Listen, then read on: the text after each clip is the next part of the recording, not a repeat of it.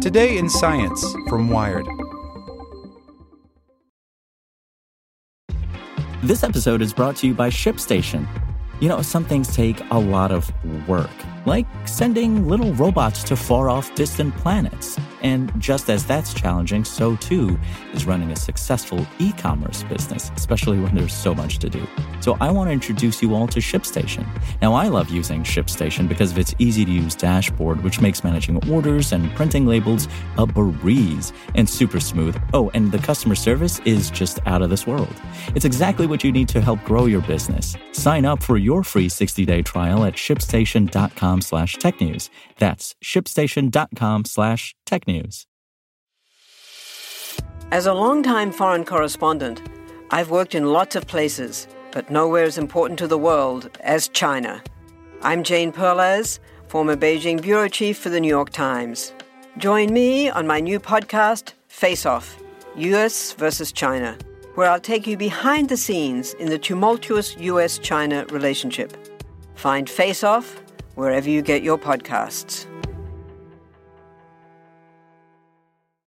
Today in Science from Wired. How do you prove there's ice on the moon? With a lunar flashlight. A briefcase-sized satellite will ping lasers at the lunar South Pole to locate ice and map it for future human explorers. By Katrina Miller. NASA is serious about getting people back to the moon. That means it's time to find out where all the water is. Just as the Orion capsule was returning from its first moon voyage, the agency launched a briefcase-sized satellite called Lunar Flashlight that will search for frost in the shadowed regions of the lunar South Pole and begin to build a rough map of where it can be found. It's a step toward understanding where that water came from and whether it's a renewable resource that astronauts could drink or convert into rocket fuel for the trip back to Earth. If the moon has enough water, it could become a pit stop for exploring even deeper into the solar system. Lunar Flashlight is about learning to live and work off-planet, and really establishing that we can work in a remote location without umbilical cords, without the constant need to resupply everything, says Barbara Cohen, a NASA Goddard Space Flight Center planetary scientist and the mission's principal investigator. The moon, like Earth, formed in an extremely dry environment, so any ice that's present today had to have gotten there later. Most likely, it came from comets and asteroids bombarding the surface, leaving behind small amounts of H2O in their impact craters. Outgassing from active volcanoes may have also deposited water into the lunar regolith. Some researchers even think that the solar wind, streams of hydrogen ions that flare from the sun, could be interacting with oxygen in the moon's soil to create water. If water ends up in a permanently shadowed region of the moon, it could get trapped there forever as ice.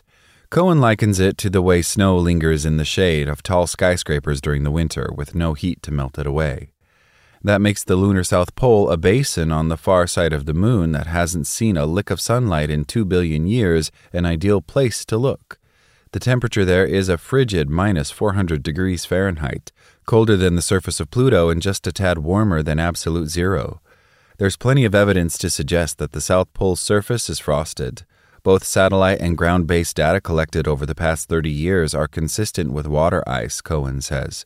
There's really no other plausible explanation. Still, some researchers are hesitant to conclude that it's ice because measurements from different experiments don't completely match up with each other, and some also disagree with theoretical models. More data is helpful, Cohen says.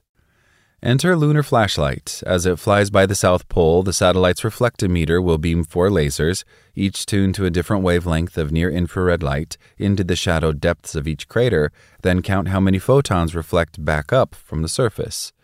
2 of those lasers have wavelengths that can only be absorbed by water ice, so if the satellite records less reflected light than expected, that's a smoking gun. The team will also be able to figure out how frosted the moon's surface is by the amount of laser light that gets absorbed.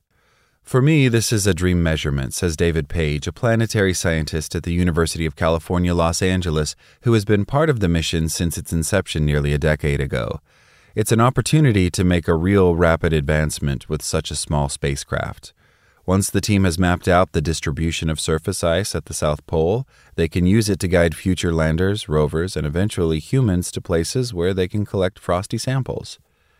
Today's astronauts are stuck having to pack their water with them. It's heavy and incompressible, which means it's expensive to launch and takes up space that could be used to fit more scientific instruments. Lunar flashlight might be the key that unlocks the door to longer-lived, even more ambitious missions, says Johns Hopkins University planetary scientist Pavarti Prem, who is not involved in the project. Lunar ice is also scientifically interesting, Prem says, because it may be preserving an ancient record of how water arrived in the Earth-Moon system. Someday, frozen samples from the Moon could be transported to our own planet and analyzed for molecular fingerprints that reveal the ice's origins. The presence of carbon, for instance, would suggest that water arrived from asteroids or comets. Sulfur would mean it came from volcanoes. Hydroxyl, a molecule containing the same ingredients as water, would make the solar wind responsible. Any of these findings could hint that the Moon had, or still has, its own water cycle, a series of steps by which H2O flows between the lunar interior, surface, and atmosphere. It will take 3 months for Lunar flashlight to reach the Moon, taking a roundabout journey to conserve the limited fuel it can carry.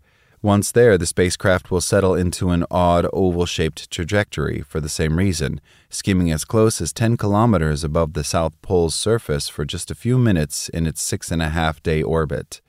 Page, who leads the mission's Space Operations Center, thinks they'll be ready to start taking data next April and expects the team will operate Lunar flashlight for at least 4 months after it reaches orbit, until, like most lunar satellites, it eventually crashes into the Moon. He anticipates that first results will be released by the end of 2023. Page notes that last week marked the 50th anniversary of Apollo 17, the last time humans set foot on lunar soil. Since then, he says, scientists have learned so much more about what the Moon can reveal about our cosmological past and what resources it may offer for our interstellar future. The push to go to the Moon is very exciting, Page says, and the Lunar flashlight is an important contribution to that effort, no matter what we discover. Like what you learned? Subscribe everywhere you listen to podcasts and get more science news at wired.com/science. Want to learn how you can make smarter decisions with your money? Well, I've got the podcast for you. I'm Sean Piles, and I host NerdWallet's Smart Money Podcast. Our show features our team of nerds, personal finance experts in credit cards, banking, investing, and more. And they'll help you make the most of your money while cutting through the clutter and misinformation in today's world of personal finance. You'll get clarity on strategies to help you build your wealth, invest wisely, shop for financial products, and plan for major life events. Listen to NerdWallet's Smart Money Podcast wherever you get your podcasts.